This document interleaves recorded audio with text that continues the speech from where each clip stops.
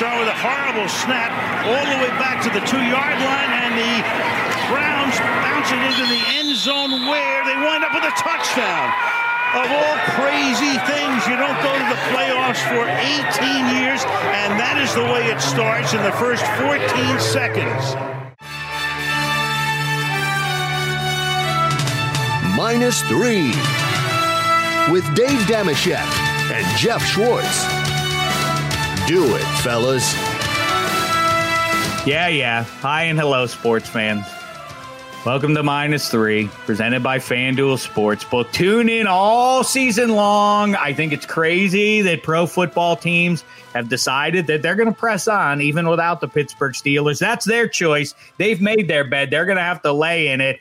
To talk with us about all of it, it's going to be Eric Wood, late of the Buffalo Bills, and we're looking forward to kibitzing with him during an exciting time up there in Western New York. All the divisional round games ready to go. Some crazy stuff going on in the NBA to get to, and the debut of a new segment. We're going to do a little hockey corner at the end of the show, here to service the hockey fans, especially that crazy division with the Rangers and the Islanders and the Penguins and the Bruins and all the good teams in all of the NHL, all put into one stinking division. More good times coming for the sports fan, even though football season's about to wrap up. But here to help us break it all down, it's our pal Jeff Schwartz. What's the poop, fella?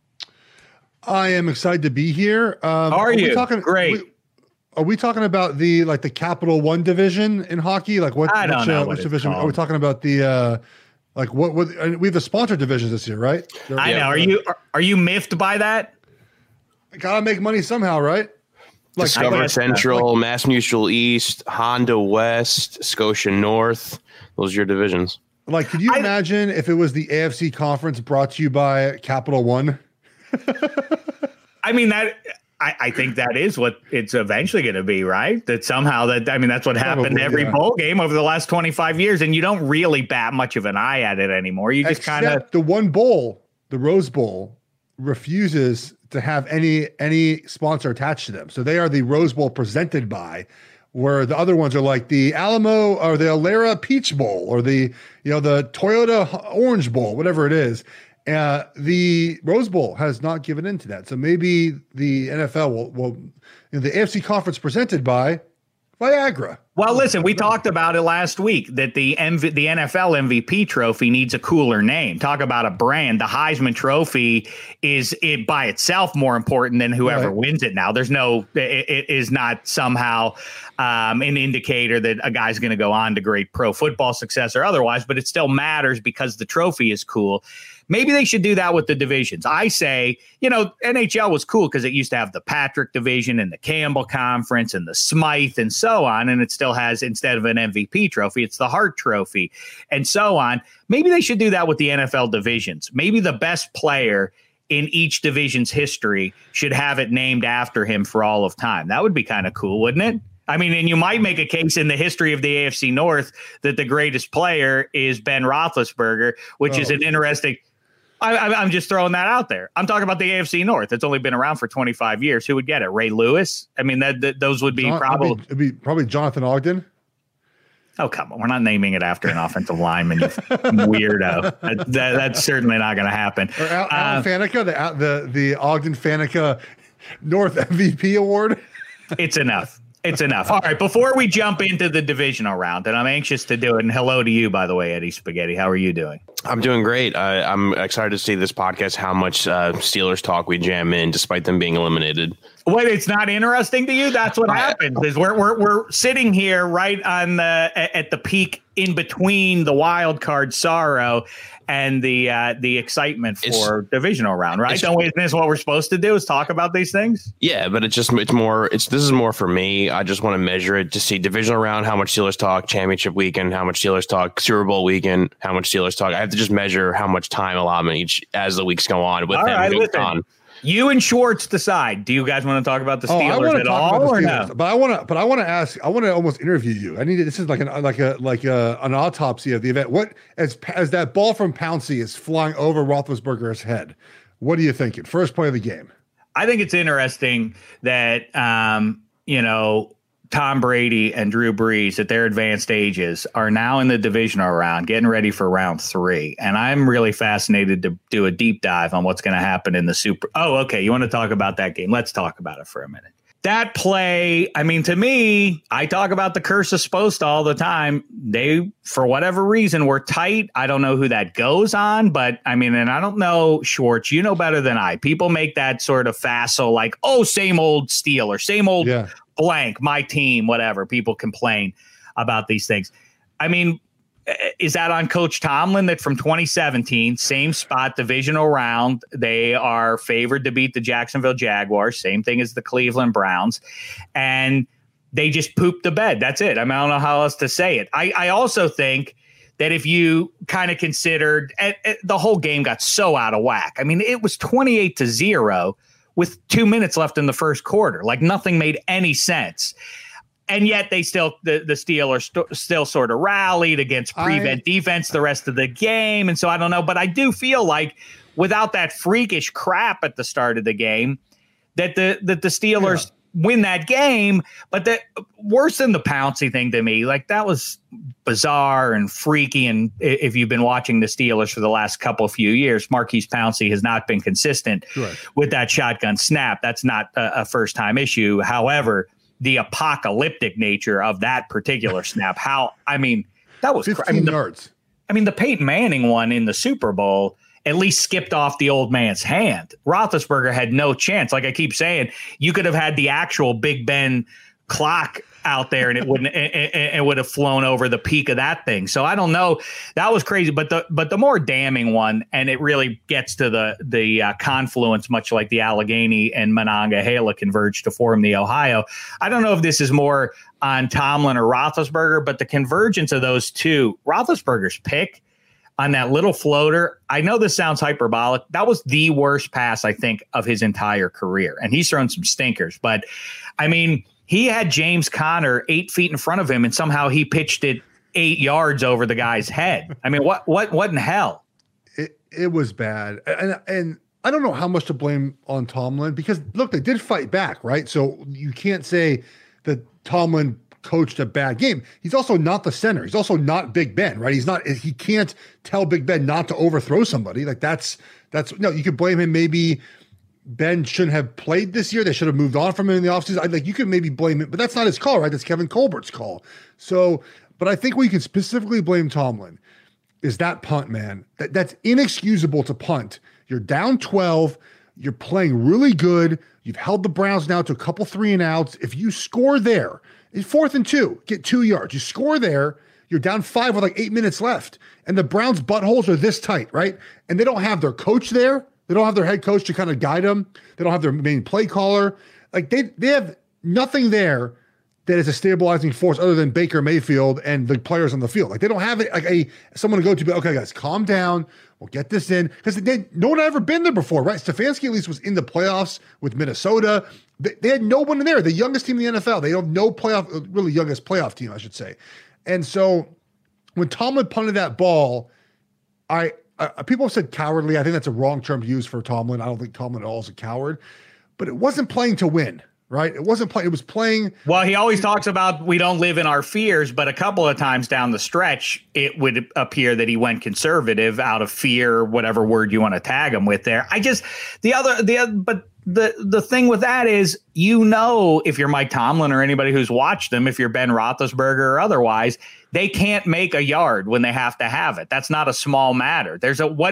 And you're limited based on what you see from other teams out there right now. They can't move the quarterback. That's not an option. I mean, you see what they try to do on 2-point conversions. They throw fades on 2-point. I mean, that's what they do. They can't. The defense knows they're not going to run it at us here. They know that the quarterback's not going to beat you on a bootleg or anything. So they're very limited in what they can do in that spot. And so I kind of get it. And then you're also kind of hoping, I guess, if you're Tomlin, the defense is playing well and Baker is throwing some dangerous passes there and maybe we'll pick him or something like that.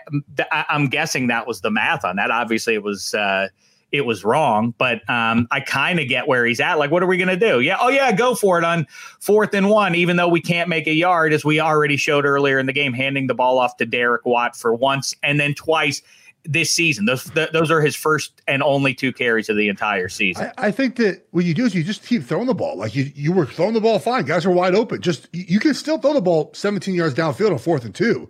If the guy's open, he's open. Like, that's my point, is that you were dicing up the Browns defense. The Browns defense was sitting back in coverage. Even if you rush up to the line of scrimmage, you don't like the look, then call timeout and then go for it. Like, if the Browns show pressure, with the wrong call timeout. But the fact is, if you had lined up, gone set up, the Browns were playing back. Like, I talked to one of the Browns coaches. He goes, all we were doing was playing too high, and we didn't want to get beat deep because of the wide receivers they had. Like, there was plenty of room to go down and make a play. And then obviously the Browns come back and they scored. They took them 4 plays to get back to where they were, and they scored a touchdown. And that was the end of it. And the big question now, obviously, is what happens with Ben. Pouncey looks like he's going to retire. And we saw the emotion of Ben and Pouncey after the game. That, to me, is an acknowledgement from Ben that he knows doesn't have any more physically. Like, mentally, he's still there probably, but physically, and that's the hard part of being an athlete, is a lot of times your body betrays you before your mind does. And so he probably thinks he can still play. But in this biggest game of the year, he looked like shit. He threw 4 interceptions. He threw for 500 yards. I get it. I think he come to the realization that, like, this run as a Steelers team is now over. Well, yeah, it's an interesting spot because they do have some key vets still under contract for 2021. And so then do you begin the process of kind of overturning things? But I don't know, man. The defense is still there. I just feel like it's all predicated on, this is a dumb comment on Face, but it's all predicated on the talent the high end talent that the first round pedigree talent that they put out there on both sides of the ball. And if any of that goes away, the whole thing implodes on them. And obviously it's a pedigree league, but on the other hand, there are plenty of teams. Look at the Cleveland Browns. They were down to a lot of second stringers, and they somehow survived that game.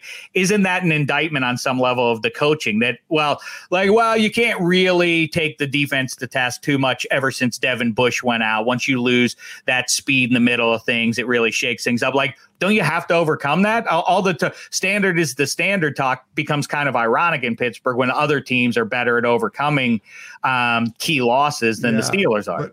I think the problem with the way they've lost was not that they didn't have guys. Their best players got punched in the mouth. Like, I highlighted a play on my Twitter account of Michael Dunn, who had never played in the NFL before, reaching Cam Hayward and sealing him off for them to score a touchdown. That cannot happen, right? You can't let backup offensive linemen dominate you. Baker Mayfield was not touched the entire game. I know. Well, who's that on? Like, all of a sudden their talent went away? Their will went away? Well, I mean, who's that on except other than scheme more than players? No? I just think they weren't ready to play. They thought the Browns were going to roll over and die because they had no coach there and didn't practice all week for COVID. Now, by the way, everyone wants to cancel practice. Okay. Like, it's the only time. Can you guys think about this? How many times have you been in a profession or know someone in a high level profession where the way to get better is to do less practicing? Less practice. Like, the idea that, Browns won. No more practice, guys. No more practice. I get there's a physicality nature to the NFL, so it's a little bit different, but you still got to practice to be good at your craft. Like, I don't understand this idea that, we don't have to practice anymore. The Browns did it. Yeah, 1 game sample size. Congratulations. So I just think that Pittsburgh, to be bold, and the saying, right? Fortune favors the bold, right? The Chiefs trade up for Pat Mahomes. If the Steelers feel they have a roster healthy, they can compete to win a championship, they have to trade up in the draft and get a quarterback this year. So you don't think as constituted, maybe Pouncey moves on, Juju is almost certainly going to move on. Right. You can't pay Ben all that money and win a championship, I think. Like that, you can't allocate all those resources to Ben and win a championship. You need to use those resources to build your offensive line back up, to maybe add some depth on your defense. Obviously, you don't need to add another Juju. You draft wide receivers just fine. But speaking about Juju and Chase Claypool, like, guys, can we just... who cares? Who cares, though? No, here's the problem. Like, Chase, you just got your ass kicked, man. You can't go on the next day and be like, the Browns are going to get clapped next week. Who cares? Can you at least show you care a little bit about losing? Like, at least pretend to do it? Yeah, I agree with that. And that's worse. That definitely is worse than Juju. Juju has no impact on anything. Right. Correct. I would say. But here's my point, though. It's not right. I know that Browns fans will say, well, this quote motivated the Browns players. Okay. If they don't need his quote to be motivated, they probably should be playing football. The problem with guys that talk a lot like that is that it does distract and bother people in the locker room that really are just so like, let's say I'm in the Steelers locker room. Media, it's different this year because there's not as much media, but if Juju had said those things and I'm a veteran in that room, guess who comes to me to talk and ask about that? The reporters do. Hey, Jeff, how do you feel about Juju's comments? How do you feel about Juju's comments? How do you feel about Juju's? It's like, it's fucking exhausting to deal with that all the time, especially when you're losing, right? And like, I'm a little old school, man. I'm more of you're quiet and then you talk shit afterwards. Talk as much shit as you want after the game. After you win the game, talk as much as you want. But before that, just shut up. And I'm old school. Okay, I get it. I'm an offensive lineman too. But like, just be quiet, win the game, and then talk as much shit as you want. Just me. It doesn't affect the game. The Browns didn't play any harder because Juju talked shit before the game. But I just like it when you just do your job. Like the best teams in the NFL, in college football, they don't talk shit before the game. They just go out and play the game, and then afterwards talk a whole bunch of shit. That's the way it should be. Like, just please, guys, just stop doing it. I hear you and how it might impact the team. I like I say, I think it's questionable. In fact, I deny that it has any impact on the Browns' effort, at least specifically. You're right. And again, I'm not talking about that. Like, there's no difference in the Browns' effort. I'm just saying, I think you're best mentally prepared. I hear you. If you just don't talk shit before the game. I do think it then I do think it puts yourself in the crosshairs when you're like, I'm going to do this to so-and-so. I don't understand that. But I also don't understand the high stakes of being out on an island. If I'm a receiver, it's not a coincidence that it's always receivers and DBs because they are, by the nature of what they're doing, they're isolated. Offensive linemen and defensive linemen don't talk as much stuff because it's about bravado and self-confidence and all that kind of stuff. And look, and I agree with you there. And I've said this before. There's a reason why those positions, wide receiver and cornerback, are the most ego-filled positions typically because it is one-on-one, right? Like, the quarterback has to throw you the ball, but you got to win your route. And it's typically up to you to just do it, right? I can block well as an offensive lineman, but if my partner doesn't block well, play don't matter, right? My block doesn't matter if he can't do it. So we're in it as a unit.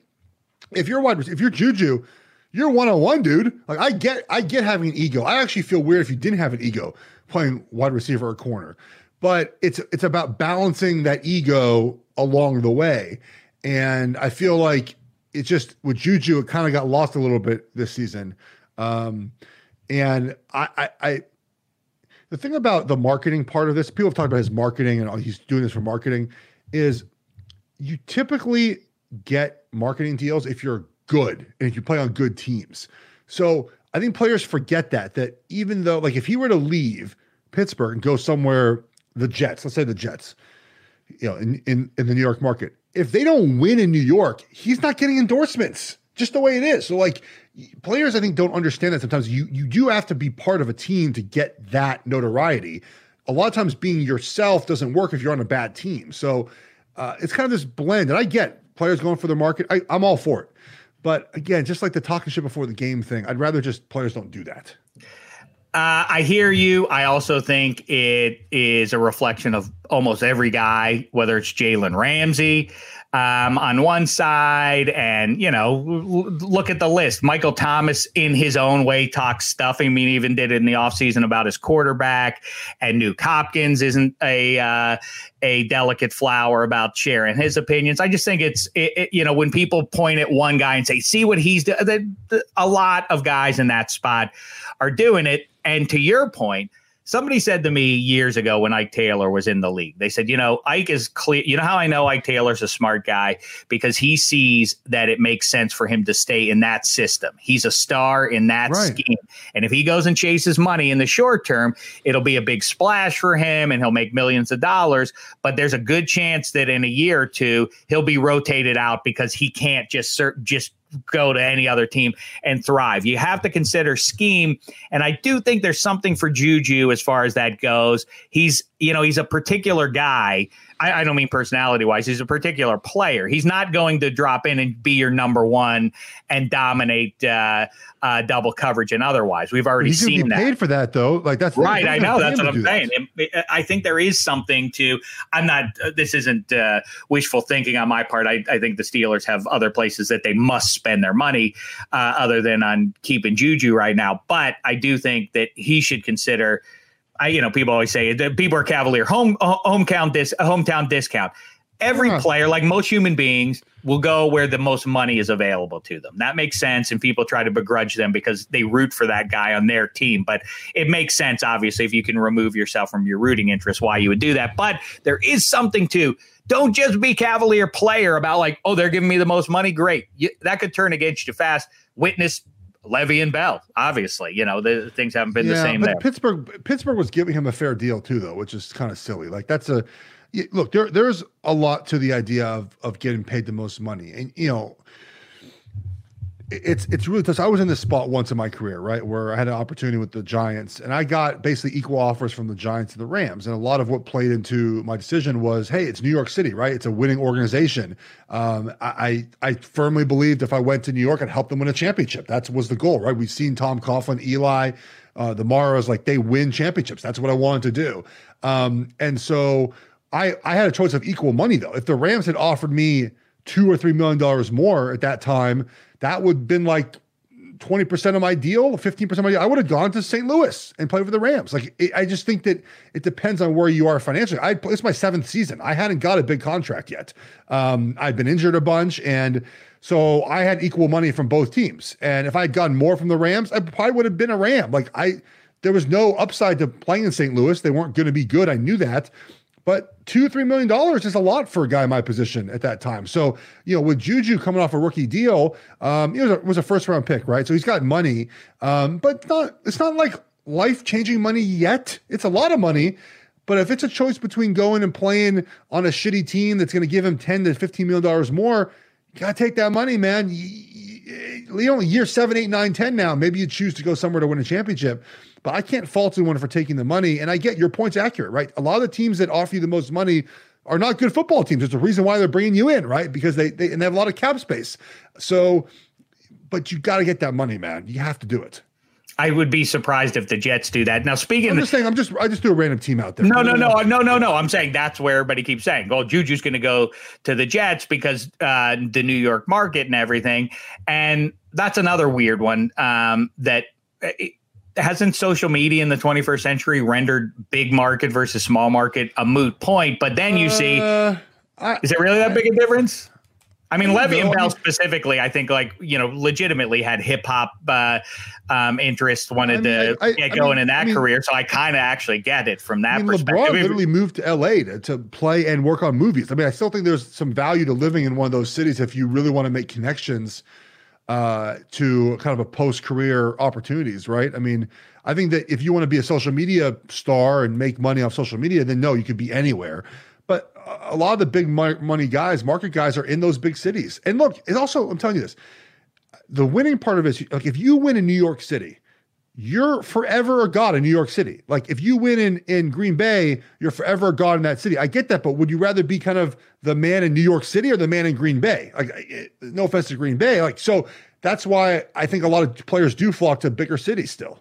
It's so funny because you mentioned you're going to go to almost went to the St. Louis Rams, where you would have lined up across in practice from one Chris Long. And I'm going to be on his podcast coming up later in this week to talk about where you would most want to win a title, what teams you would most want to win a title on. So that's a perfect thing. I say, anecdotally, I've been to the Super Bowls in, small towns and big towns, or relatively speaking. Yeah. Indianapolis, the entire town for 1 week. And I think it reflects what would be if you won a title in these towns.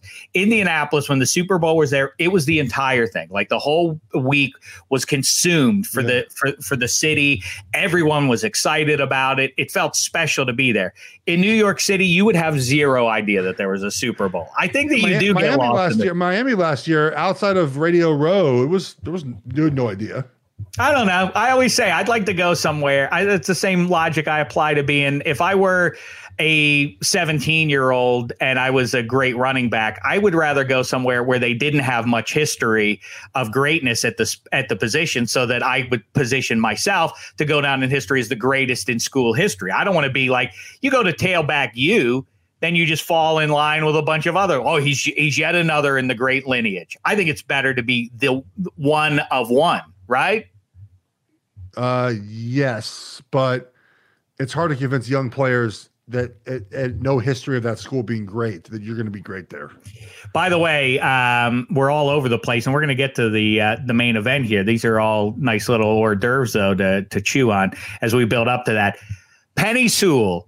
I like the idea for the Jets at number 2. Obviously, Trevor Lawrence is going to go down there, and it sounds like he's going to join Urban Meyer or vice versa, one way or the other. We can dig in on that if you want to as well, Schwartz, how well that'll work out. Also, by the way, we should talk James Harden for a second, too. Talk about going to Can I breaking news real quick before you get going? Go ahead. Breaking news. Steelers are parting ways with Randy Fichtner, the offensive coordinator. Randy Fichtner. I'm not surprised by that. That's, you know what? I predict I'm not surprised by that news. He was everybody's favorite target in Pittsburgh, but of course it was as I always called it the last couple of years, the Bendy Fichtenberger offense. So let's not jive ourselves. Yeah. Ben Roethlisberger was in charge of that offense, just as Mike Tomlin is in charge of the defense, not Keith Butler. People like to point fingers, but Fichtner was basically running an offense that Roethlisberger wanted to run, and Roethlisberger at the line was changing a lot of the plays.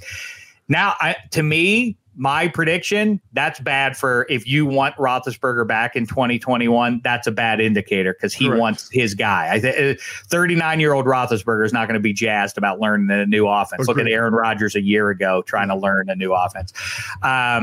Interesting stuff there. But with the New York Jets. So now at number 2, I think they have the ability to move down as far as 5 if they want to. But Sewell from one, and you love your offensive lineman and you love Becton this year and everything else, and obviously you love Sewell as your Duck alumni. Yeah. But I love how that sounds. Like we're going to dominate you with Becton and Sewell for the next half decade. That sounds like that's hard to not work out to some degree. Like if you have those two guys, your offense is in pretty good shape. Unless you have bums at other positions, and I am I overstating things? If you have 2 dominant tackles like that, you're kind of solid and hard to just humiliate. Yeah, but they need to. They have Mims. First.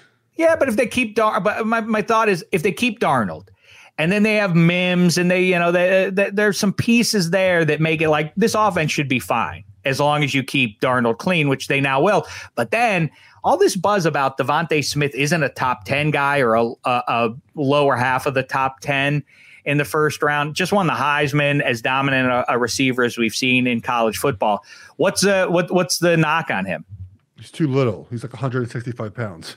He'll get killed in the NFL. You think so? So you think he's a John Ross guy? Well, that's the knock. I'm not saying that myself. I have not really put much effort into thinking about this quite yet because college football just ended. I'm not like a mock draft dude. Like I don't really look at them all the time. I just know people are talking about his size and his lack of kind of muscular build as a problem. I mean, I saw Mina Kimes tweet something out like last week about how her and Devontae Smith share the same pant size. Like he's like that little. Like, he's not a big guy, and there is some concern, I think, about that. I mean, maybe he's Deshaun Jackson, right?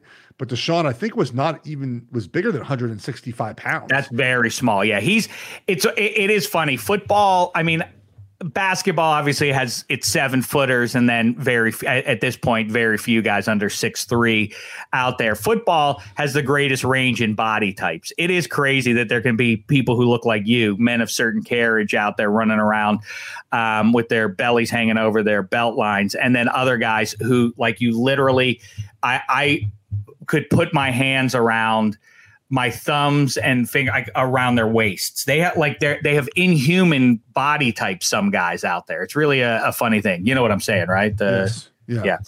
And Anyhow, let's talk about James Harden, who I couldn't wrap my arms around him and have my hands meet on the other side looking the way James Harden does these days. What are your thoughts on that deal? It just goes to show you how much leverage these NBA players have, right? I mean, he basically tanked this year. He showed up out of shape. He didn't play very hard. He kind of stood in the corner a lot of times. He threw terrible. He was just a bad teammate. It was bad all around. Forced his way out. But is the grass greener in Brooklyn? I mean, now you got KD, Kyrie, who's just off the reservation. I get it, man. I get that what's happening in the world is bothering you. And it's bothering me. It's bothering Dave. I don't want to speak for Eddie. I haven't asked his opinion. I'm sure it's bothering Eddie too. It's bothering a bunch of people. But we're still going to work. Like, you kind of still got to go to work, buddy. They're paying you to show up to work. And he's not doing it. And, like, I don't know what Kyrie's issue is. So now you add Harden into the mix. And it doesn't feel like it's not going to work. But you need to have 3 kind of Hall of Fame superstars to beat LeBron James. That's always been the case. If you look at what the Warriors had to do to beat him, it was, get a bunch of superstars. But I don't know how this works. Who gets the ball at the end of the game? It should be KD, but is it Kyrie? Because he made that one shot not 7 years ago, 4 years ago. Is it going to be Harden who wants the ball all the time? I don't know how it's going to work. I'm here to watch it work. I don't think it's going to work. It's interesting because, I've been drinking in a fair amount of NBA in the last couple of weeks here. And it really is, you take a couple months off from a sport. But the game is now, if you are under the impression that it's all about isolation, it is about finding matchups, of course. But it's not as much ISO as it used to be. It is like inside out kind of stuff always. The idea, a ton of pick and roll. Right, pick and roll, and a lot of kicks to guys on the perimeter. So I don't think it's as much. I know it's easy to be sort of cynical about it, like not enough basketballs to go around for those 3 guys. I kind of think if they're willing to catch and shoot, which KD can thrive in that, and they all 3 can get in the lane too, and then make that kick pass. I think it has a chance to work. But I do forcing his way out. The Kyrie stuff is weird, and I almost don't want to make fun of it because I feel like there's something going on there. I feel like it's not Kanye level craziness, but there's some. But Dave, like, again, a lot of us have issues with what's happening around the world right now. We also have responsibilities, and no one else in the NBA is taking off time like this, right? Like there is some. Don't you have a responsibility? You're under contract. You have a responsibility to play, right? Or just don't play. Like, very simple. Like, I get it. I get it. We all have different levels of dealing with things. I saw a psychiatrist for many years, sports psychologist for many years. Like, I get it, man. But like, you got to go to work. Oh, we should get a sports psychologist on this show to get us right before we do it. That'd be a good thing to do. Let's do that in February. In the meantime, it says here that the playoffs are my favorite time of the year. They were. I mean, are they now? No. Is Eddie Spaghetti having the favorite time of his life right now after Notre Dame lost in humiliating fashion and the Giants didn't get into the mix, even though they were in the bummest of all bum divisions in history? No, he's not. And I think it's rude that other teams have decided to continue playing, but here we are. I guess I can't wait to bet all the action this weekend on FanDuel Sportsbook. We're going to give you our picks in just a second here, but listen up. This is the perfect time to jump in with FanDuel because just like we did in Wild Card Week, we're running it back in the divisional round. 25-1 odds boost on any team to win this weekend. 25-1, any team to win. Think about that. You got to like one team out there in this mix of the most glorious still. Pro football weekend, even in the wild card weekend. I still like the divisional round a little bit better. I would like it a little bit more if my team would have won last week. But anyway, don't miss out on this exclusive offer. Easy to use, easy to deposit, easy to find your bet. Odd boosts beyond just this one. Specials every day. Super boosts every weekend. Make sure you're jumping in on that one. Multi-game parlays. I'm going to have some good teasers for you in just a second. Same game parlay, super fun to really make any particular game. If you don't have any rooting interest in it, like maybe Rams. That's a fun one to throw down. So just download the FanDuel Sportsbook app and use promo code -3. That's the most important thing, so that you know that Schwartz Spaghetti and I sent you -3 at the FanDuel Sportsbook, promo code -3. That's the word minus the number 3. And Schwartz, as we jump in here, do you want to give your picks now, or should we talk to Eric Wood and give our picks on the other side of Eric? Let's talk to Eric, and then we'll do our picks and wrap it up. All right, a guy who's been there or who was around the early days of Sean McDermott era up there in Buffalo. Things looking awfully rosy. Let's get to him right now. All right, here we go now. The host of What's Next with Eric Wood. And, of course, a member of the Buffalo Bills just recently, and ready to provide some insights on what to anticipate with the Ravens rolling into town now and a whole lot more. Here he is, Eric Wood. What's happening, fella? What's going on, guys? Well, nothing much in Los Angeles. Everybody's turning their eye, I guess, up to what's going to go down in Lambeau. But more importantly, let's talk about what's going down in Western New York there.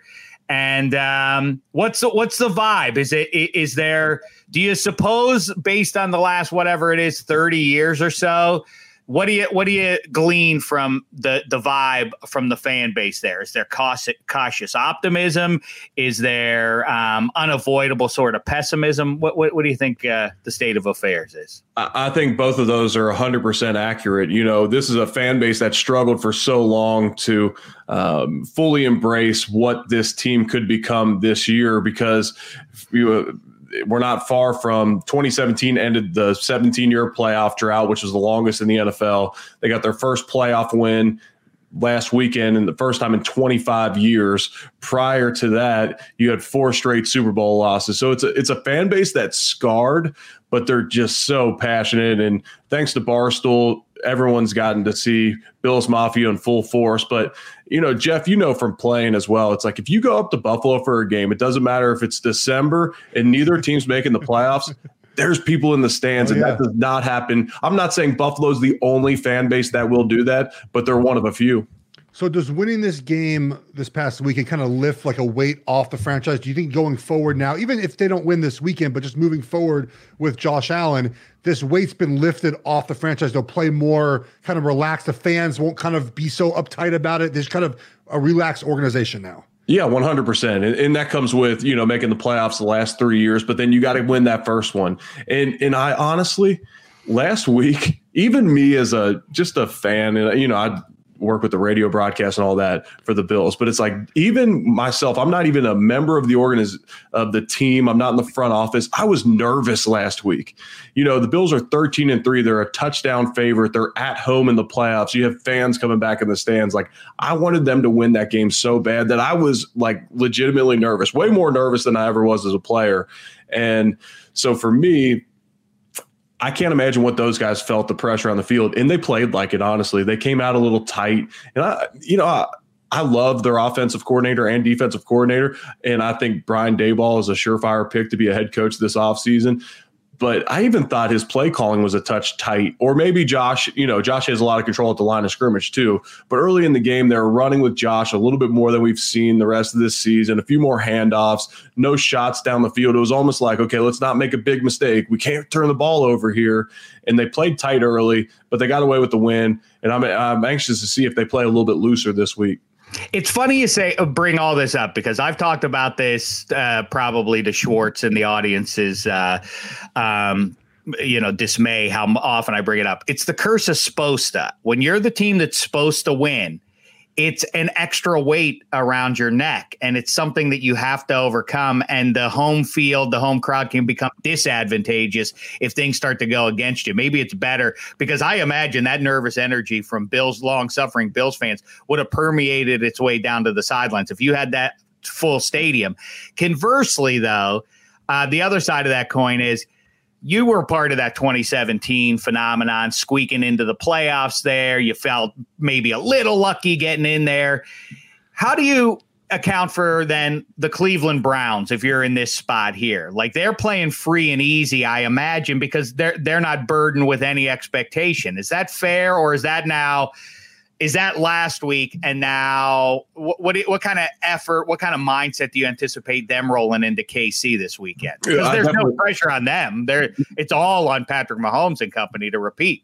No doubt about it. Yeah, you're playing without maybe your top offensive weapon, maybe the top weapon on your team in Odell Beckham. You were a touchdown favorite or touchdown underdog last week. You had all the COVID issues. Kevin Stefanski's not even on the sideline coaching the game. You got Pro Bowl guard Joel Bitonio out of the lineup. All the pressure was on the Steelers. They beat them, and the Steelers played like it too. And, man, what an epic collapse of a season that was for Pittsburgh. And we don't have to get down to that rabbit hole, but, gosh, they looked bad. Go down that rabbit hole. That's what I want to hear about. Tell me this. Both of you guys actually would have some insights on this. How, we have 17 weeks worth of regular season evidence. It's the, like the Josh Allen factor that, going in and Lamar Jackson, this is a fascinating matchup. And I want to get into that a little bit and off script plays and everything. But the thing you can't anticipate is what evidence was there that backups for the Browns could go in there and dominate the Steelers defensive front? Where does that come from? There's nothing that would indicate in 4 months that would happen. How say you, Eric? I'll say this. When you look at the Steelers, if they have their 3 inside linebackers that are out right now, if you put all 3 of those guys back in the lineup and you put Bud Dupree opposite TJ Watt, that's a different defense altogether. That's a totally different defense. The back end's helped out by it. They don't give up that run. Now, to me, Ben Roethlisberger, even though he's carried the load, early in his career, they ran the ball all the time. It was Ben managed the game. Then he became more of the star on offense, but they've always had a run game that they could rely on in some way, shape, or form. It was the Le'Veon Bell duo play that everyone, they made famous, and everyone else runs it around the NFL. Jeff knows, but Le'Veon Bell's so patient that everyone's like, what the heck is this play? I'm like, everybody does it. It's power without a puller. Everyone double teams, but they've always had a run game. This year, they were the worst rush offense in the NFL, and you combine that with the amount of drops they had this year, which was well documented, but without a run game at all, like none. Ben Roethlisberger's never been able to just carry the load all himself like that. I think, Dave, too, there is a psychological, factor to this. I remember when I was a young player and I was playing, I think we were playing Tampa in 2009, and it was 2010, I think. And I was playing an undrafted free agent at like D end. And I remember all week, all the older guys were like, Schwartz, you have it easy this week, man. Like, I wish I could play this kid. I wish I could do this. And I had my worst game of my career. I absolutely sucked. I had no reason to suck other than just mentally not being kind of as prepared maybe as I would have been. The Steelers hurt all week. Bitonio's out. The Stefanski's out. The offensive line coach is out. The assistant offensive line coach is out. And they probably thought they were going to just walk over Cleveland, win the game, and move on and play Buffalo. And look, the snap by Pouncey was a 15-yard snap. I was still in awe that it went 15 yards. Like, that kind of set the tone of like, oh shit, maybe we're not as prepared as we need to be. And then they turn the ball over again, and the Browns punch him in the mouth right in the end zone. It's like, oh shit, what the hell?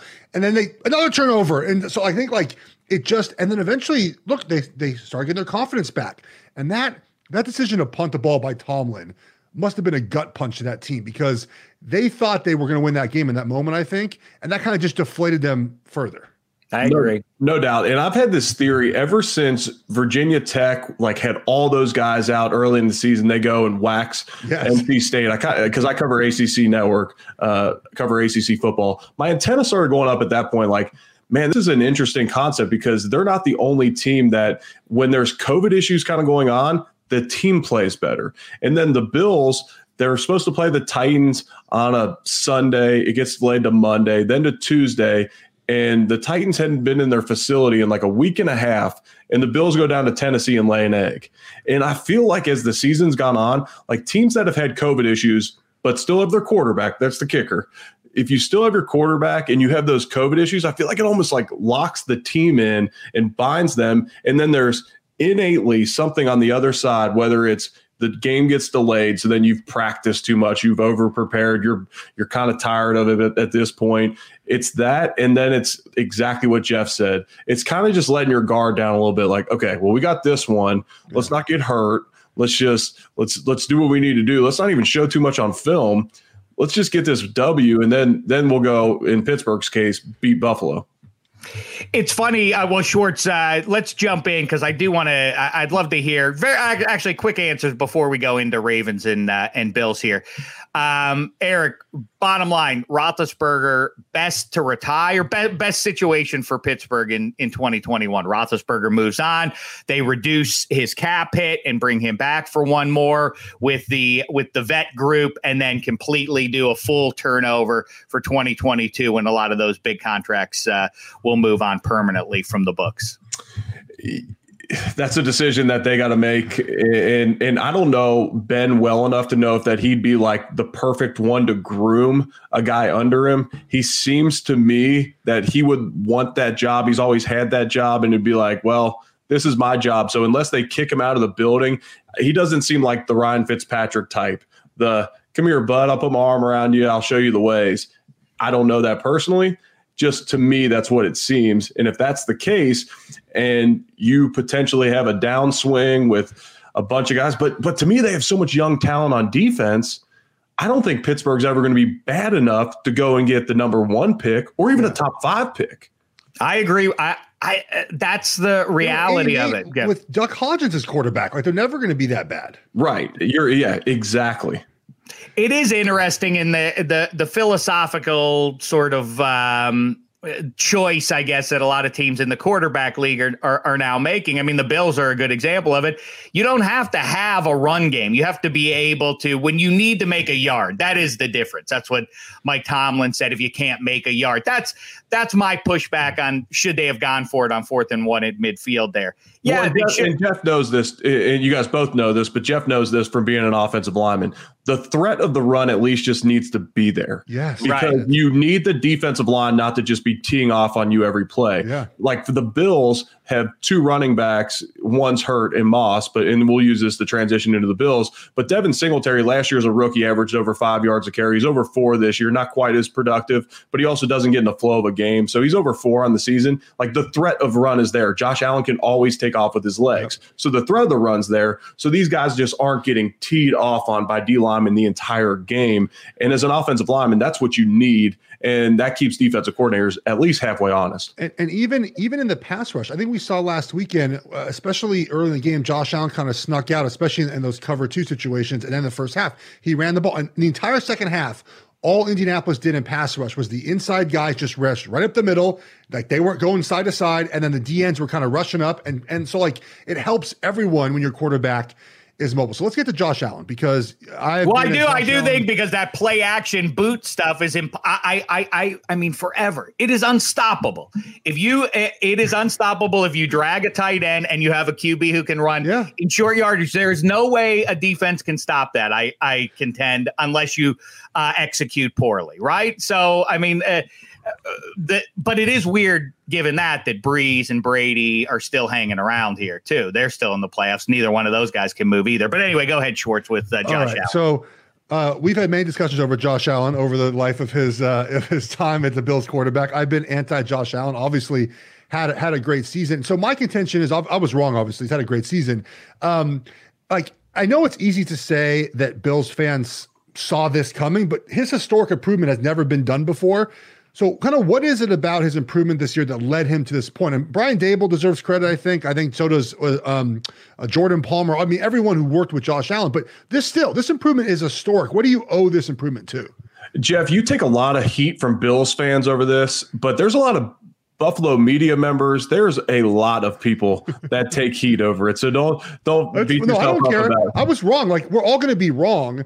And the thing about it is I based it off of historical data, which tells you that 2 years of a below average performance, you're not going to become what Josh Allen did. So he deserves credit for doing that. Yeah. And it's funny because last year I was walking through maybe 2 years ago, I was walking through the Bills facility and Sean McDermott had a page of quotes listed on a bulletin board. He's got all these things on this bulletin board outside the locker room. And one of them was a lot of stats as far as like how Peyton Manning led the league in interceptions his rookie year and a bunch of other stats. And those would skew you towards believing this could happen. But anyways, I digress. Josh Allen, to me, the only reason that you could maybe see that this could happen? A season where, in most years he wins the MVP this year, likely second to Rodgers. Rodgers had an unbelievable season. The reason you could maybe have seen this coming is Josh Allen's bad plays were bad, but his good plays were so good. So you always had the hope of like, man, if he could ever just eliminate those like 4 or 5 like really bad plays a game, man, he could be so good. But how often does it happen? To your point, Jeff, historically, it just doesn't happen. Yeah. He went from being last in the NFL his rookie year in completion percentage to last his second year in completion percentage. So you always just assume Josh Allen's an inaccurate quarterback. Right. I would argue, and you guys know this, and Jeff especially, that most quarterbacks in the NFL, even the inaccurate ones, like if you threw hula hoops out there, they could all like throw it through those. So part of being accurate in the NFL is A, having guys that can get open, and B, being on the exact same page as them. And that comes from having the same offensive coordinator over and over. So 3 years in a row, he's had Brian Daboll as an offensive coordinator. He understands the timing better now. He also has Stephon Diggs, who can flat out separate. And so can John Brown and Cole Beasley. None of those 3 guys were there 3 years ago. Yeah. Last year, John Brown and Cole Beasley obviously were. And they also added Gabriel Davis, who is just, he's the Bills' 4th receiver, but he's a stud. He could play the inside, outside. He's big, he's strong, he blocks. He's exactly what you want as a young receiver. So you add all those pieces. Josh is more comfortable. He did some mechanic work in the offseason with Jordan Palmer. I think another big reason for it, Jeff, is that the way Brian Daboll is calling plays this year and the high percentage of pass has just given Josh confidence. Like, okay, it's on me. Okay, you guys trust me. They're running 4-minute drills at the end of the game, or they're running quick games still, because you would never do that with the least accurate quarterback in the NFL. No. But they were doing that early in the season. And I think what that led to was Josh knowing, okay, this organization does believe in me. Like, it's on me. Yeah. I got guys that can get open. Let's do this. Dave, real quick. Go ahead. One more question about Brian Daboll. So, offense coordinator, if you look at his past, it wasn't that good. He didn't really guide offenses that were that great. Then he went to the Nick Saban School of Rehab. He came out of that, and he's been like, I gotta say, man, we don't see this type of shift in coordinators. We don't see a guy that was kind of, you look at the numbers, not that great, and then all of a sudden, boom, like he calls a great game. Guys are wide open. What do you owe that improvement to? Is it just going to Alabama and learning some things, and then is it just being flexible and adaptable? Because the offense itself is much different, I think, this year than any other year. Yeah, I think flexible and adaptable is maybe the best words to describe it. He also spent a ton of time under Josh McDaniels in New England. So you combine that. And then I've talked to people that have been around him. Brent Key, the offensive line coach at Georgia Tech, was with him at Alabama. And he said that Brian Daboll learned a lot of those concepts, some of this RPO stuff, some of the read game from Alabama. So you take a lot of what Josh McDaniels was doing in the run game and some in the pass game, a lot of play action took from New England.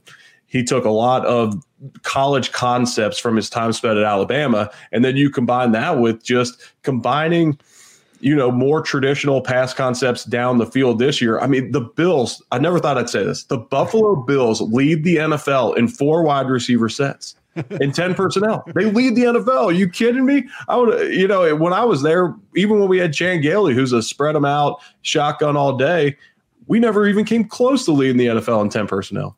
I don't listen. I am on the record as not being a Ravens guy. I do like the Ravens, though, going forward here. With all due respect, I'd like to see the Bills win. They're America's team, after all. Everyone can get behind the Buffalo Bills and their fan base. I think that the reason I like the Ravens going forward here, and I've liked them the last 6 weeks, isn't so much Lamar Jackson's offense. It's the defense potentially. And as it's getting right, and we just saw them stuff Derrick Henry, but I think in this one, with a Bills team that doesn't run around very much, that back end is what's scary if I'm Josh Allen and, between Marcus Peters. Well, we know who's on that defense. How say you? How do they go at making plays? They don't have much of a run game. I don't think they're going to make hay on the ground. So how does Allen get off against probably the best secondary in football?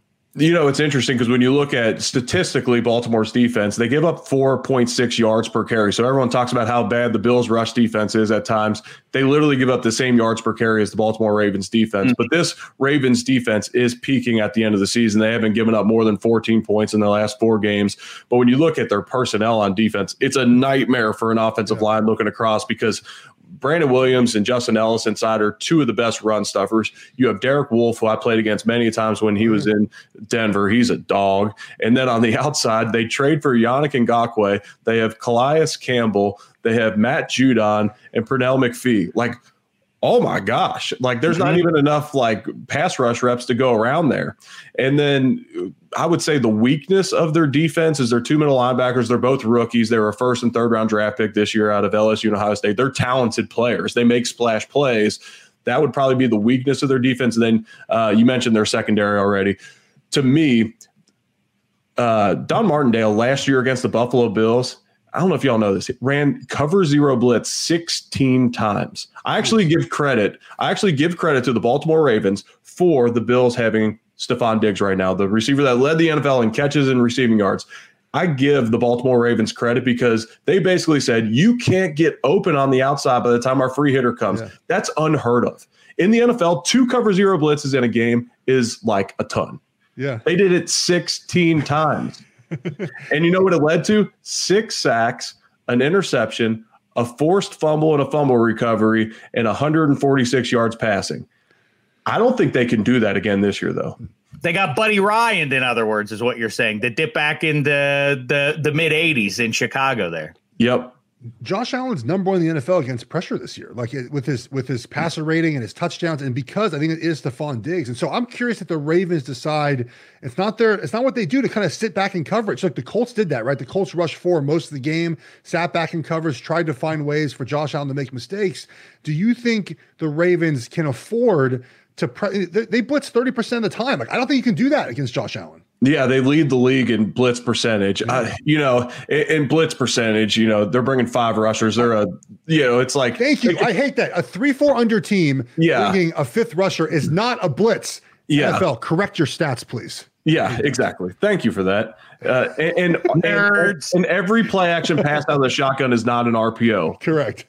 Thank you. That's my biggest pet peeve. But all right, let's go ahead. But I will say, I think that they're going to test. You have to see if it works again. You have to see. Now, you have had the biggest sample size of the NFL. Josh Allen is best against the blitz, and this amazes me. He's been blitzed 244 times on the season. That's the most times any quarterback's been blitzed in the NFL. Now it helps that Miami's got the 2nd highest blitz percentage in the league. We played them twice. That skews those numbers. But he torched the Dolphins, who have the number 1 scoring defense in the NFL. Yeah. Would it be better? A couple things real quick for you, Eric. Would it be better? Sean McDermott's done gangbusters work 3 out of 4 years in the postseason since he arrived there.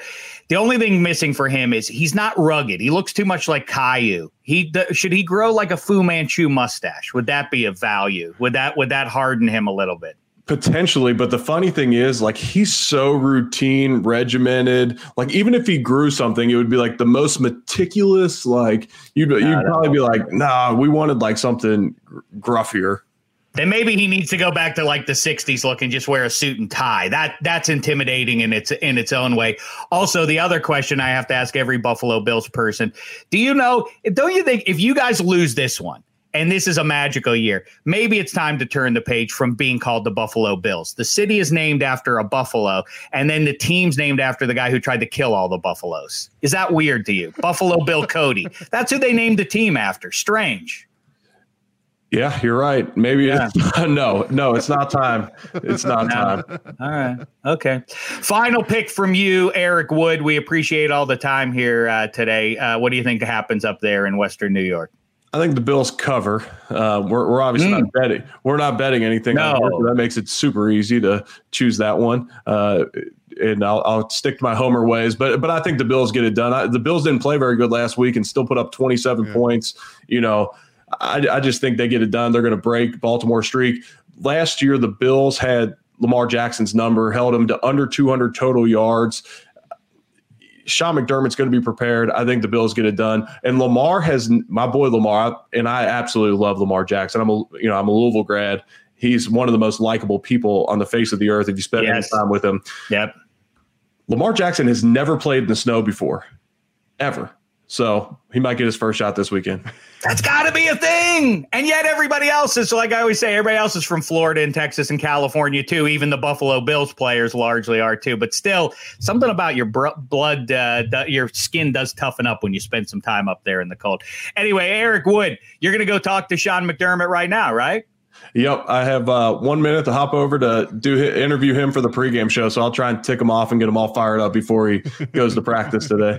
Give him our ideas about the mustache or the suit or whatever else, but we appreciate all the time there. Yep, my pleasure, guys. Thanks for having me on. All right, be well. The great Eric Wood, everybody. Oh, what a fella. What a Schwartz, you said I'd love him, and I did. You were correct. Eric is fantastic. You know what's funny, though? I didn't want to say it and embarrass you in front of your friend.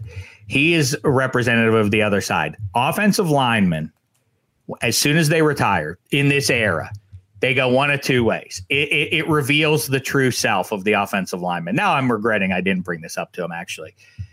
You guys go one of two ways. Either you retire and then you disappear for like 4 months and then you reemerge and you're unrecognizable because you've lost 170 pounds, or you retire and 4 months later you look like you and you've gone the other way. You've packed on. You were keeping yourself trim for pro football. I haven't packed on weight since I retired, but some guys explode though. Some guys really let it go. Less now that I was in college. Like I was fatter true? in college. Yes. So I had to always lose weight to play football, where Eric Wood had to gain weight to play football, right? So like I'm not going to lose a bunch of weight when I'm done playing. And I'm healthy. I've lost 35 pounds this year. All right, good. I'm happy for you. This year, but the last year. So I'm losing weight. I'm healthy, but I'm never going to be Eric Wood. Like as much as I get, like it's just not going to happen. I mean, I don't know where that it's coming from. Like I don't know where all this is going to lose. So but Eric, good for Eric. He lost a bunch of weight. Well, your brother is still in pro football shape, and he's got a big one. Yeah, he is. He's chasing the football. Chasing the Lombardi Trophy second in a row, and I want to talk about whether or not he's going to get it. In fact, let's do it right now, shall we, Schwartz? Let's kick it off with our favorite bets, our best bets of the weekend, win, play, show. I'll get us going here. My win bet, the one I'm most confident in, is a teaser. I'm going to go with a teaser. I got 3 teasers for you, as a matter of fact, each one specific to a game. I'm going to go with here's the tease, Baltimore plus 8.5, up from the 2.5 that we have it at right now. And the over, I'm bringing that down to 44.5. These two teams are going to exceed 44.5. I don't know how that one doesn't come through. How say you, Schwartz? I love Baltimore to win the game outright. So I like them too. I got them plus 2.5. So the over there is 50.5. And Eric talked about how they did against them last year. I think it's a different Ravens rushing attack. The Ravens are number 1 in the NFL at rushing against a light box, right? Where there's not a lot of guys in the not packed box. On the flip side, the Bills are the worst in the NFL defending the run against a light box. So there's just you have and we've seen this year too, in the 4 closest games the Bills have played in the last 3 months: Chiefs, Colts, Patriots, and Cardinals. All those teams rush for almost 180 yards or more. Like that's how you get to them. And the Colts should have won that game last weekend. Yep. The concern I have is the pressure. We talked about it. Baltimore, if they don't get home with their pressure, Josh Allen's going to have a big day, but I'm going to bet they're going to do it. And Dave, Josh Allen's still prone for that YOLO play once a game. He did it. He fumbled the ball at the end of that game. You had great timing with that. You said, here comes a Josh Allen YOLO play. And then sure enough, he fumbled the ball, and that would have been the end. I mean, they probably lose the game if the Colts fall on the fumble that he had late there. So I'll go with the Ravens here. I mean, and I also think, and it's something we keep pointing to, and by the way, this coddling of QBs, this pseudo coddling of guys, about like, oh, get off Baker Mayfield or Josh Allen or Lamar Jackson needing to win playoff games. They're young guys, and that's a lame narrative and all that. Yeah, it matters. If you, of course. Why do we pretend? Why do we pretend it doesn't matter? I don't understand that. Like people were like, if you mentioned Mina Kimes is big. Momina Kimes is big on that. She and I go back and forth all the time about that one. Like, oh, QB wins. That makes you seem dumb when you bring that up. Of course, it matters if you don't show up. If the playoffs, the team, does, yeah, right. Of course, if the team's built around you, it's the star QB, and it's only going to get worse for Lamar Jackson, Baker Mayfield, and Josh Allen as they move into those second contracts, and they are sucking up even more of the loot, and so there's going to be less talent around them. They better win in this period now and establish that they can get it done in January. It's nonsense, I think, when people say that. But okay, so now both those guys don't have to concern themselves with that. But I also think it's important for the Ravens that they did it again. They went down 10, and it was like, oh man, this offense is. I mean, if they can't figure out how to rally and continue to do what they have done, for 2.5 years now, if they have to get off of that because they fall down 10 points in a game, well, then this is officially throw that offense out the window time. You cannot continue to go at it. But then after Lamar Jackson throws an atrocious deep ball pick, then all of a sudden they refound their soul. It was like, we got to play the way we play. And that's what they did. Right. Did I see that correctly? Well, actually, they, unlike previous years when they were down and kind of panicked, they just stuck with their offense. That's what I'm saying. And right. They didn't say, well, we got to throw it out the window. We got to start slinging it all over. That touchdown run by Lamar Jackson on that scramble, man, like that Geary hit from like the 30 to the end zone was incredible. And while their offense wasn't great, only 20 points against a bad Tennessee defense, I think, though, that kind of weight is lifted, right? They're free now of that conversation of like, oh, can they win a playoff game? Can they not? The defense played fabulous. So I like them this weekend. I think but I think also you saw that from Josh Allen too. There are things that happen sometimes that you just cannot. Doesn't make a difference what you want to do and how prepared you are for it. That Lamar Jackson run couldn't be stopped, and even more so, the Josh Allen 2 scrambles late in the first half that then, in spite of the Colts outplaying them, made you think like the Bills are still going to win this game because of Josh Allen. He made those 2 scrambles and threw a couple of lasers, both caught by Gabe Davis. On the sideline that were just crazy, 2 crazy throws and plays by the guy that you can't account for. And I guess that's what you get at the highest level of pro football. And that's why these guys, imagine though, if you're the Arizona Cardinals, I know they have Kyler Murray, but there's still some questions now about going forward with what they're going to do with Kingsbury and how effective that's going to be. Imagine, though, that you took I always like looking at those teams. The Bears get a lot of junk for the Mitch Trubisky pick over Deshaun and Mahomes, of course. But imagine if you're the Cardinals at 10 and you are that. I mean, the 83 draft class. You have obviously Marino and Kelly and Elway, but also in there Blackledge and Ken O'Brien and Tony Eason. If you're on the wrong side of that, it's embarrassing for generations to come. The Cardinals, they took Josh Rosen, and around there now Baker Mayfield's in the divisional round, Josh Allen's and Lamar Jackson is, and Sam Darnold is at least an intriguing figure to some teams. He's either going to stick with the Jets or try to play savior or replacement in another spot. By the way, I'm sorry one other thing I got to ask you about the Steelers. I know I got to go way back to the Steelers to satisfy spaghetti. Is it crazy if the Steelers if Ben Roethlisberger were to retire today because he's mad about Fichtner or whatever, he feels like he doesn't have it. He wants to help the franchise out that helped him. Why is it impossible that they could go get Matt Stafford? Why or Dak Prescott? Like replace that level of loot. You're not going to draft a guy at 24. You're not going to get a guy that is Mac Jones is not. I know people slide. Oh, Kyle Trask. Well, there you go. There's his replacement. Kyle Trask and Mac Jones. That's the answer. I don't. Dak Prescott, given the structure of things, a ready to win defense and all of that.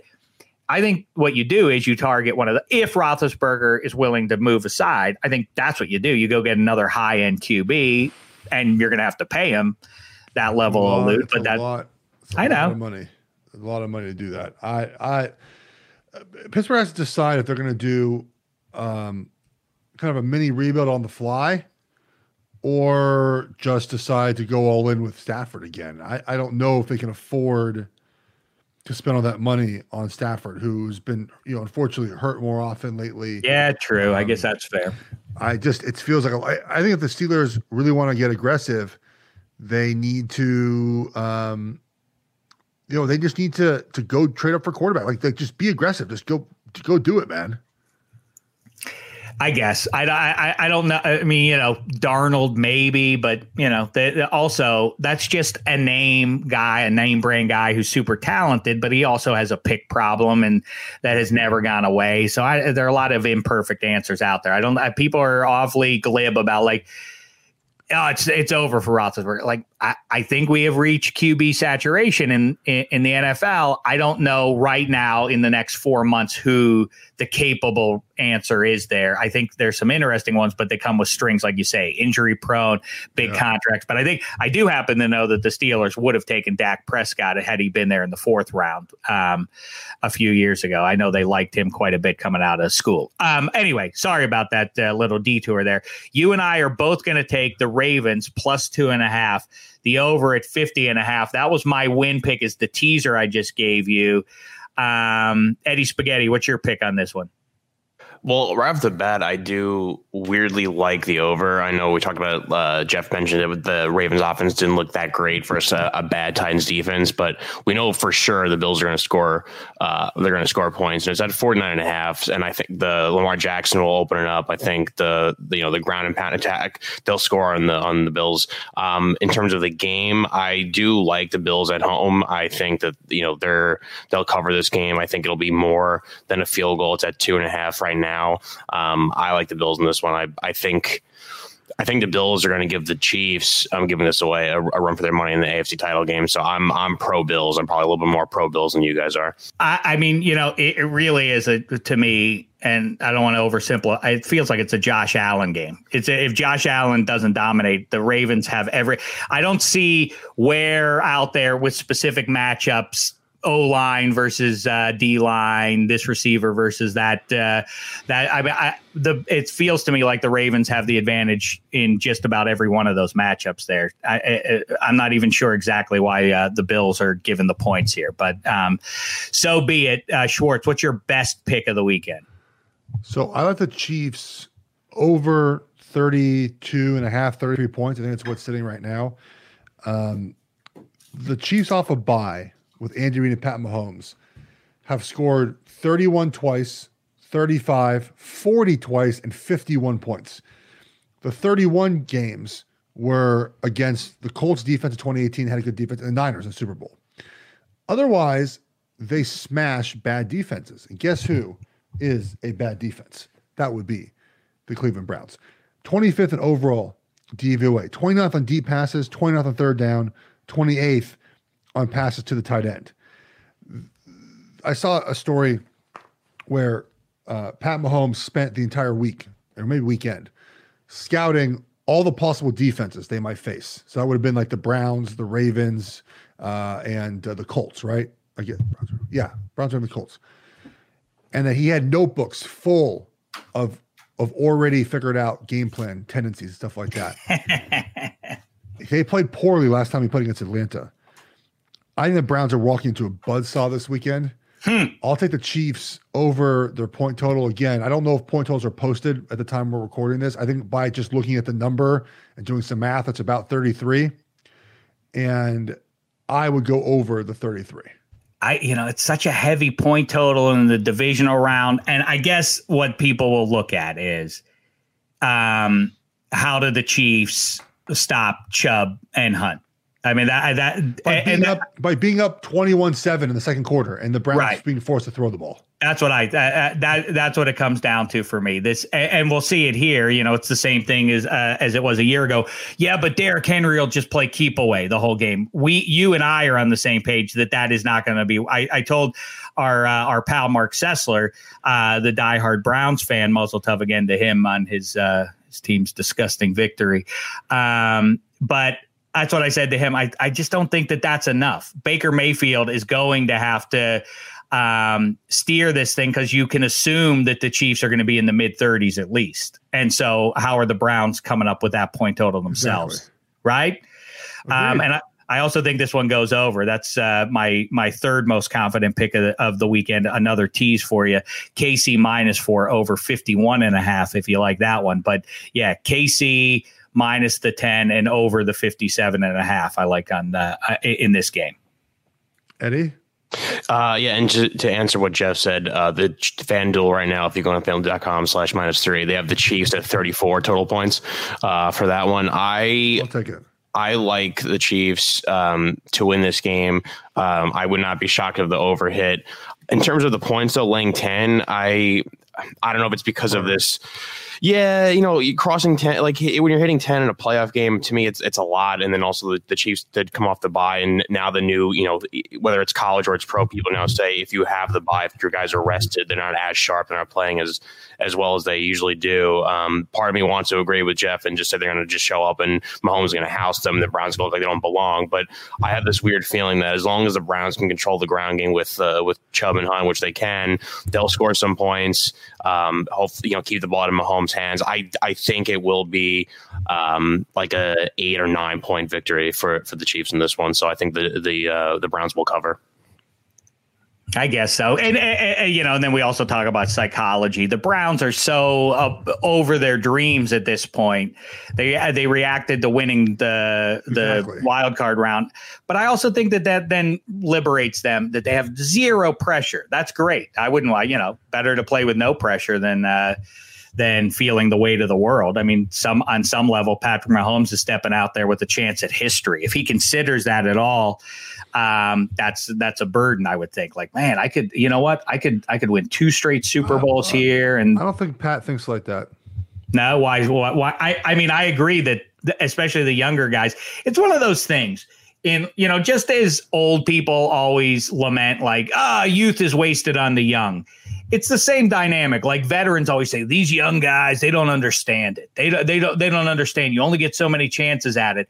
And the reason you always hear them saying that is because it's impossible to make a young person understand that. You can say it a million times, they're still not going to get it. And that's what's good. And that's why I also, by the way, always say, give me youth and athleticism over veteran savvy. I think veteran savvy is overrated. Give me the more talented guy. You need to have a little bit of both on your team. But now the Chiefs, even though Mahomes is young, they've done it, right? They're veterans. They went to Super Bowl. They won the Super Bowl. Like they're a combination of both.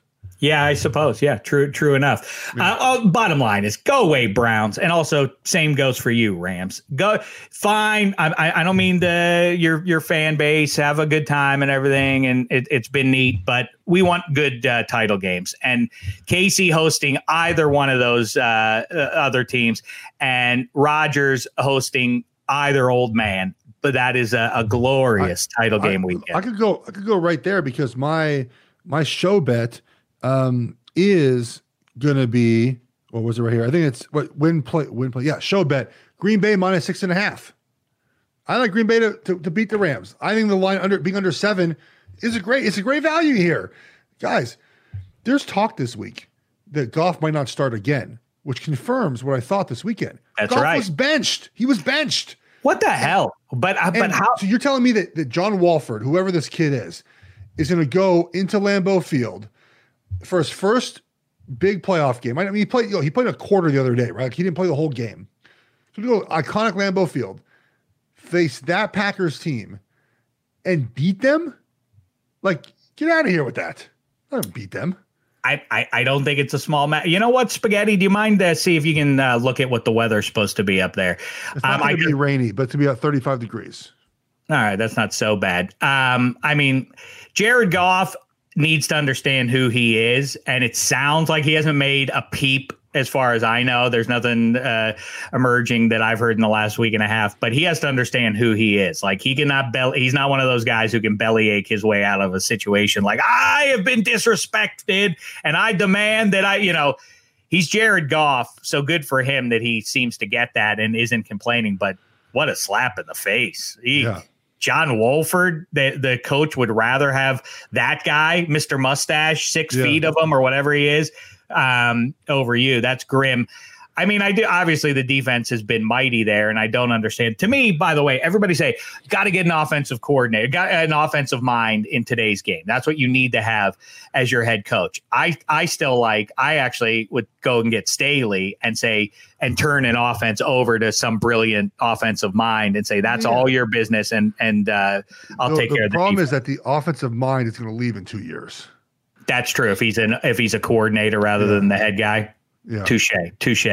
All right. I'm with you. I'm taking the Packers minus the 6.5. I'm going under 45.5 on this one, just because I don't see know how the Rams are going to hold up their end of that bargain. And in fact, that's my place bet of the week, the teaser, the Packers down to just giving half a point and the under 51.5. I like all three of my my win play show bets there. Spaghetti, give us your Packers Rams pick. What I love about this game is the under. I know it's pretty low. It's crazy to see a Packers game at a 45.5 as it sits right now on FanDuel, but the Rams aren't going to score points because there's obviously issues at quarterback for them. Their defense is great. So if the Packers normally score, let's just say in the 30s, the mid 30s, with the Rams defense, you probably drop it down a little bit, but the Rams aren't going to score the ball. The Packers know to key in on Cam Akers, stop the run game. If you're not going to trust John Wolford to beat you if he's the one that's playing, but right now we don't even know. So I love the under in this game. And I think, and again, if you have quarterback problems, I mean, no matter how good your run game is, no matter how good your defense is in the playoffs, you're going to need to score points via your quarterback.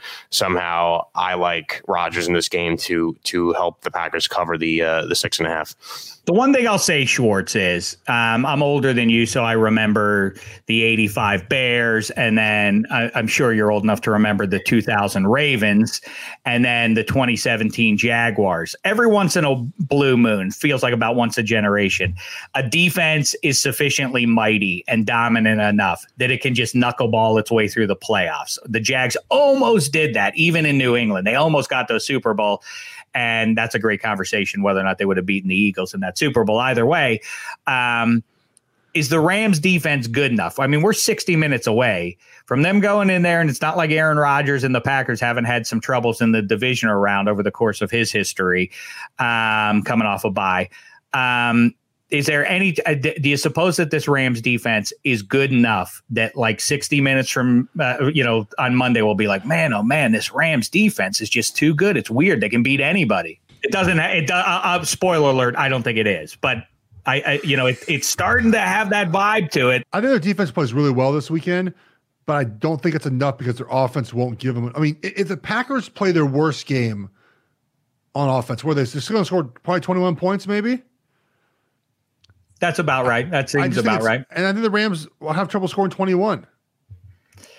They are doing better against the run and everything. So I don't know how. I just don't see where the Rams are scoring their points. But I mean, man, again, I know I talk about it all the time. But if you're at home and all of a sudden, I don't know, Jalen Ramsey or whatever, pick sixes you or whatever, all of a sudden you start getting real tight. All of a sudden, like, we got to figure out how to scratch out some points. And then you're just one play from Goff or Wolford away from like, man, oh man, they put up 17 points, 20 points. Like then they're really going to be hard to overcome. But I think the Packers will be able to figure out a way to scratch out just enough. That I'm very nervous about that 6.5. That's a lot of points to be throwing at anybody playing the Rams right now, I feel like. All right, let's bring it on home, though, with the big one, the two 40-something-year-old men, Breeze and Brady. You and I go back and forth, Schwartz, about this one. I say the old cliche, you said it just last week.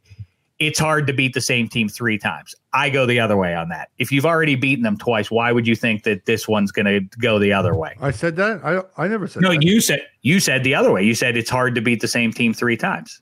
Well, numbers have never shown that. I think in this specific case, Tampa Bay is just a different team than the time the Saints played them. It is hard to do that. Obviously, the numbers don't show that out. But Tampa is a different offense than when the Saints played them 9 weeks ago. It's been that long since they played it. They played their second game. I think they played week 9. Yeah. What is it? Because Tony Romo said that when they were getting smoked, I think it was by the Chiefs, maybe even, whichever game it was. Tony Romo in the fourth quarter just said out of nowhere with no evidence to my untrained eye, threw out like, Tom Brady has figured something out here. They figured something out for the long haul now. They're in good shape going forward here. I really like this Tampa team. It's like, what did you just see, Romo, that makes you say that in the midst of this blowout? What is going on with this Bucs team that suddenly they have turned a corner?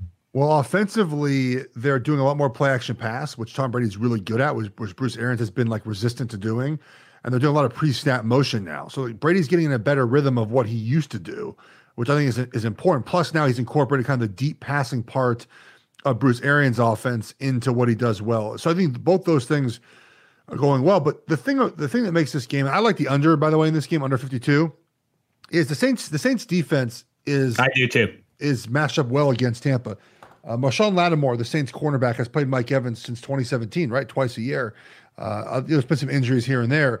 He's only allowed 9 catches to Mike Evans. Like this game is just set up. I think both defenses are the strength, right? Tampa's defense stops the run really well. Levante David is really good in coverage against Alvin Kamara. I just think the defense is the way to go. This is the game I have no feel for. Like I don't feel for this game. I'm completely with you. I'm more confident in all 3 other games. That's why I left this off my win, play, show picks there. Same.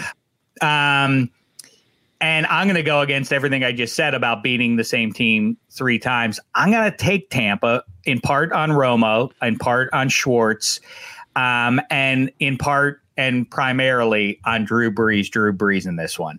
That offense I know that they have played very little together with his 2 best weapons and 2 of the best weapons in football, and Kamara and Michael Thomas. They're both there. It feels like this is the healthiest that trio has been and ready to roll this season.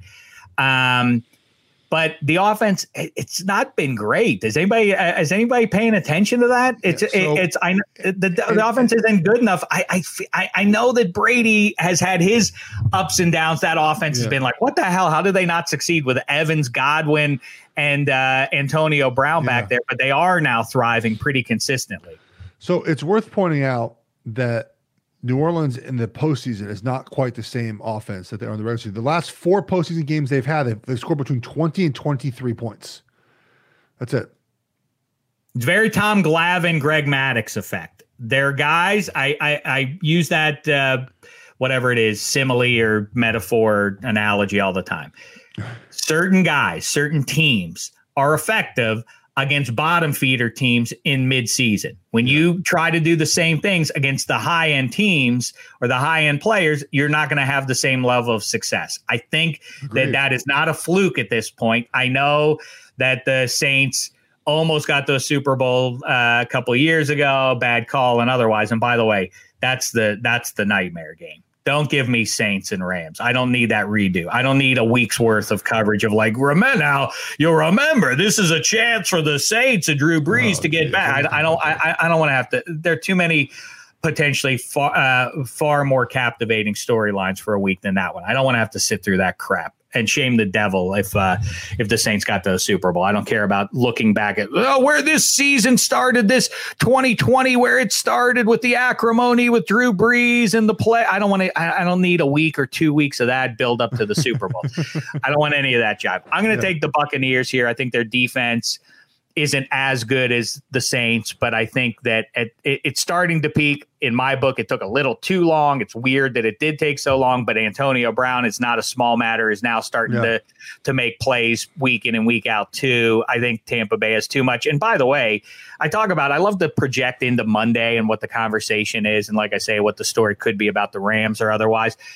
I mean, what if Tom Brady gets to the title game for real after all this and all the distractions of the 4 months of the regular season, when the Buccaneers kind of took a second tier level to Russell Wilson's blow up and what's great about the Steelers and what's bad about the Steelers and is Baker good enough and all the different things that people talk about over the course of a season. If 43-year-old Tom Brady gets to a title game, sweet Jesus. I mean, right? I mean, it's just it really is. It'd be incredible. It would cement his place as the best quarterback of all time. It really is weird. And then that's why we got to root for him at Rodgers, because then that peaks. These storyline things about in the quarterback league, you can always talk quarterbacks 365 and it's always interesting. But if it lines up right, if you get Brady against Rodgers in the title game with a trip to the Super Bowl, and then whoever wins that is fascinating if they get Mahomes on the other side of that, or it's Lamar Jackson. Oh, can this guy finally get over the can he get with this kind of an offense? Can that get over the hump? Oh, Josh Allen, people slept. Any of those matchups are great. Just go away Browns, go away Rams, and we're golden, right? Agreed. Yeah, agreed. And the Saints, I'm not that excited about either. I think they're going to fall apart at some point. Anyway, All right.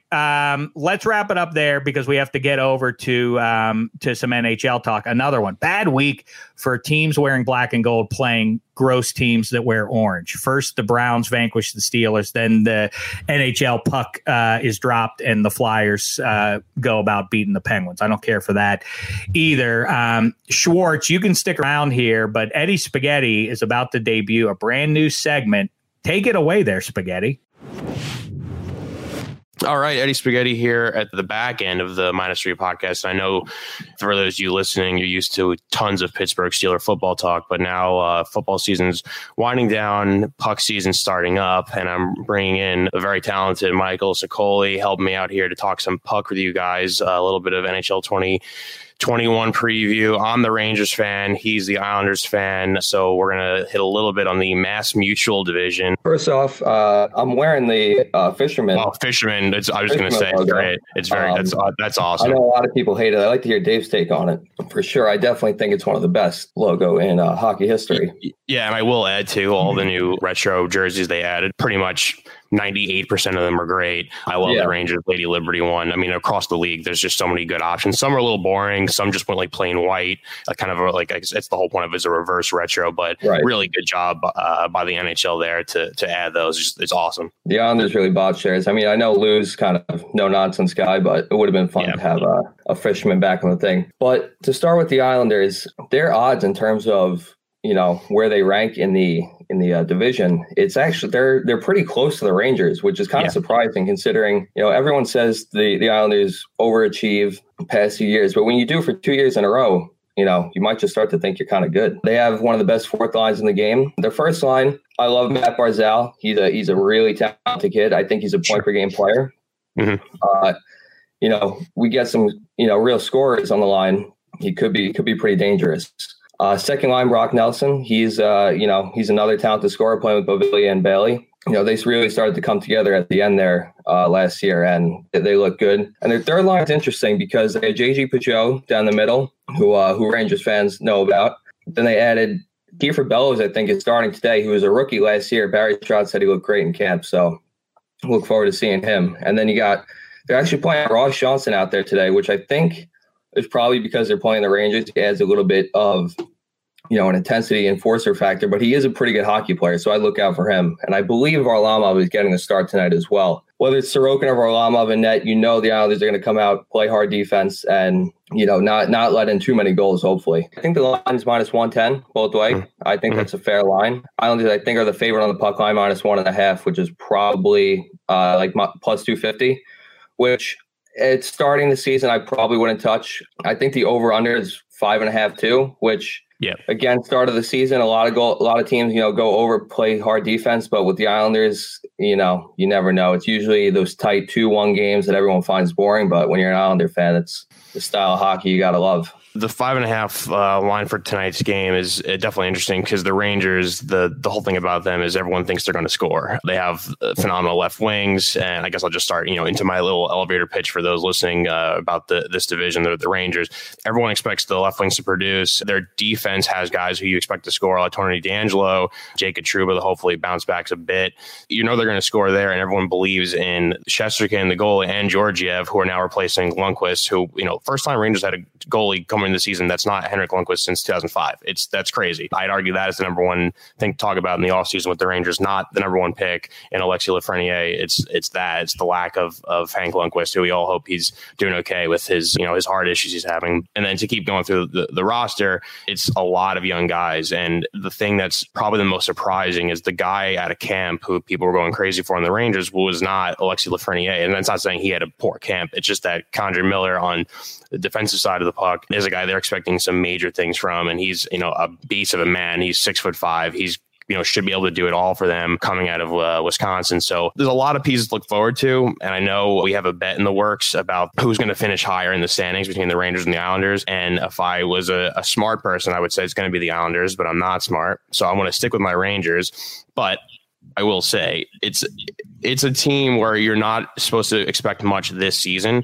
Now, I will go ahead and say I think the Rangers could win a cup the next 3 years, and I think that's feasible with their young roster. Their core of their roster is all very young, and they did a great job, Gordon and company, bringing back John Davidson, building this awesome roster to compete for years ahead. I just don't think this season is the one where you're going to compete. I think outside of the Rangers and Isles, this division with the Bruins and the Capitals and the Flyers, if you want to throw a couple of wild cards in there, maybe the Sabres turn it around. A lot of people seem to sneaky like them. It's a real tough division, and I just don't see the Rangers really competing with the top dogs. But that being said, I think it will be fun, and I do think your Isles throughout the course of the season will be the better team. But playing my Rangers, again, not a smart man, I will take you up on that bet. We can give a quick prediction for tonight. Who do you have for tonight's game? I'm going to take the Islanders money line -110. I think, you lay $1.10 for $1. It's pretty good, even odds there, right there. I would not be shocked if the Rangers lose this one. David Quinn's a great developmental coach. He's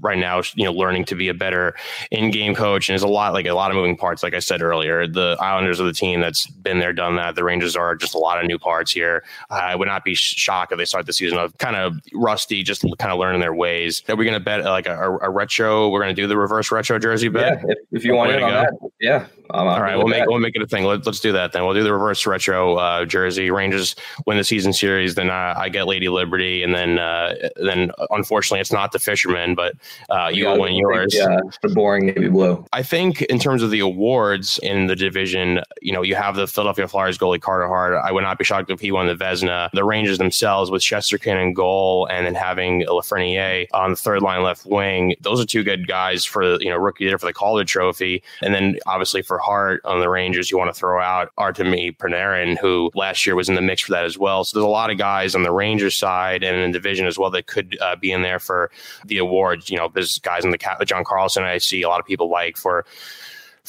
Norris Trophy. Tony DeAngelo may score a ton of points. I'm not sure if his defense is there for Norris, but we'll score a lot of points. Those are some names. So, if you're on FanDuel and want to throw some money down on those guys, are there any other ones that you think you should look out for? Yeah, I think Hart. Well, I do think, the Flyers are a little overrated. I do think he is a pretty good goal. Yeah, I mean, I think they're a little overrated if they were playing in the normal season, playing all the different teams. But playing in this division, you got teams like Washington, Pittsburgh. Right. They're a little old. So I think Philly's got more of the edge to, play against those teams once they're more locked in and cohesive. But I do think Hart probably is the best goalie in the division. I do like Samsonov too. I would say Varlamov or Sorokin maybe for Calder, Vezina, but I don't know how much he'll be playing with each other. It could just be a tandem like Trotz has done over the past few years. And I think for Hart, I do like Jack Eichel to win the Hart from this division. I think, he's going to be playing with Hall. He could put up a lot of points with Hall, considering on how Hall plays. And then Jeff Skinner has never had 2 bad years in a row. So if they're together on the power play, it's more points too. And you got rookie Dylan Cousins too, who I do like for Calder. I think playing on that team, they could be a high-powered offense. I don't know how much they have defensively between Olmark and Net, and Dahlin, I guess, is their best defender. But offensively, they're a pretty talented team between the first, top 6 guys. I love the Eichel pick there as a huge fan of him. I mean, I went to Boston University, so you can call me biased, but I was very lucky to watch Jack play in college. And like I mentioned before, there are some people out there I've been reading that are sneaky kind of in on the Sabres and think they can make some noise, this season. So I would love to see them take the next step as a franchise and to see Jack really explode. That'd be great. And I'm also shocked to hear you say that the Flyers are a bit overrated because they seem to be not consensus, but pretty close to everyone considers the best team. And obviously we're recording this on Thursday morning. Wednesday night was the puck drop and they housed the Penguins 6-3. I just expect to see more of that the rest of the way with the Flyers. I like their team a lot. I do, like I said, I think there's a gap between the top 10 of the teams of this division and then where the Rangers are. And I think the Isles are a little bit closer to those top teams. Unfortunately, for my sake, I wouldn't be shocked to see the Flyers up there. I also think the Bruins will still be around too. Everyone's going crazy over the Zdeno Chara move to the Capitals, and which certainly helps them. But I don't think it really hurts Boston as much as people think. It's more of a team morale loss, I think, that hurts when you lose your captain, maybe a locker room situation situation. I don't think on ice he's not what Char was. He's not what he was years ago. But yeah, man, I'm very excited to have hockey back. Excited for our bet. I'm excited for the 4:00 Pacific time Rangers Islanders little day hockey to watch that. Going to be a really fun season. We just hope that everyone obviously stays safe and there's no cancellations of games and everyone gets to enjoy a good season of hockey. So all right, well, thank you, Michael, and for those -3 listeners who stuck around to hear some hockey talk, we appreciate you, and we'll see you next week.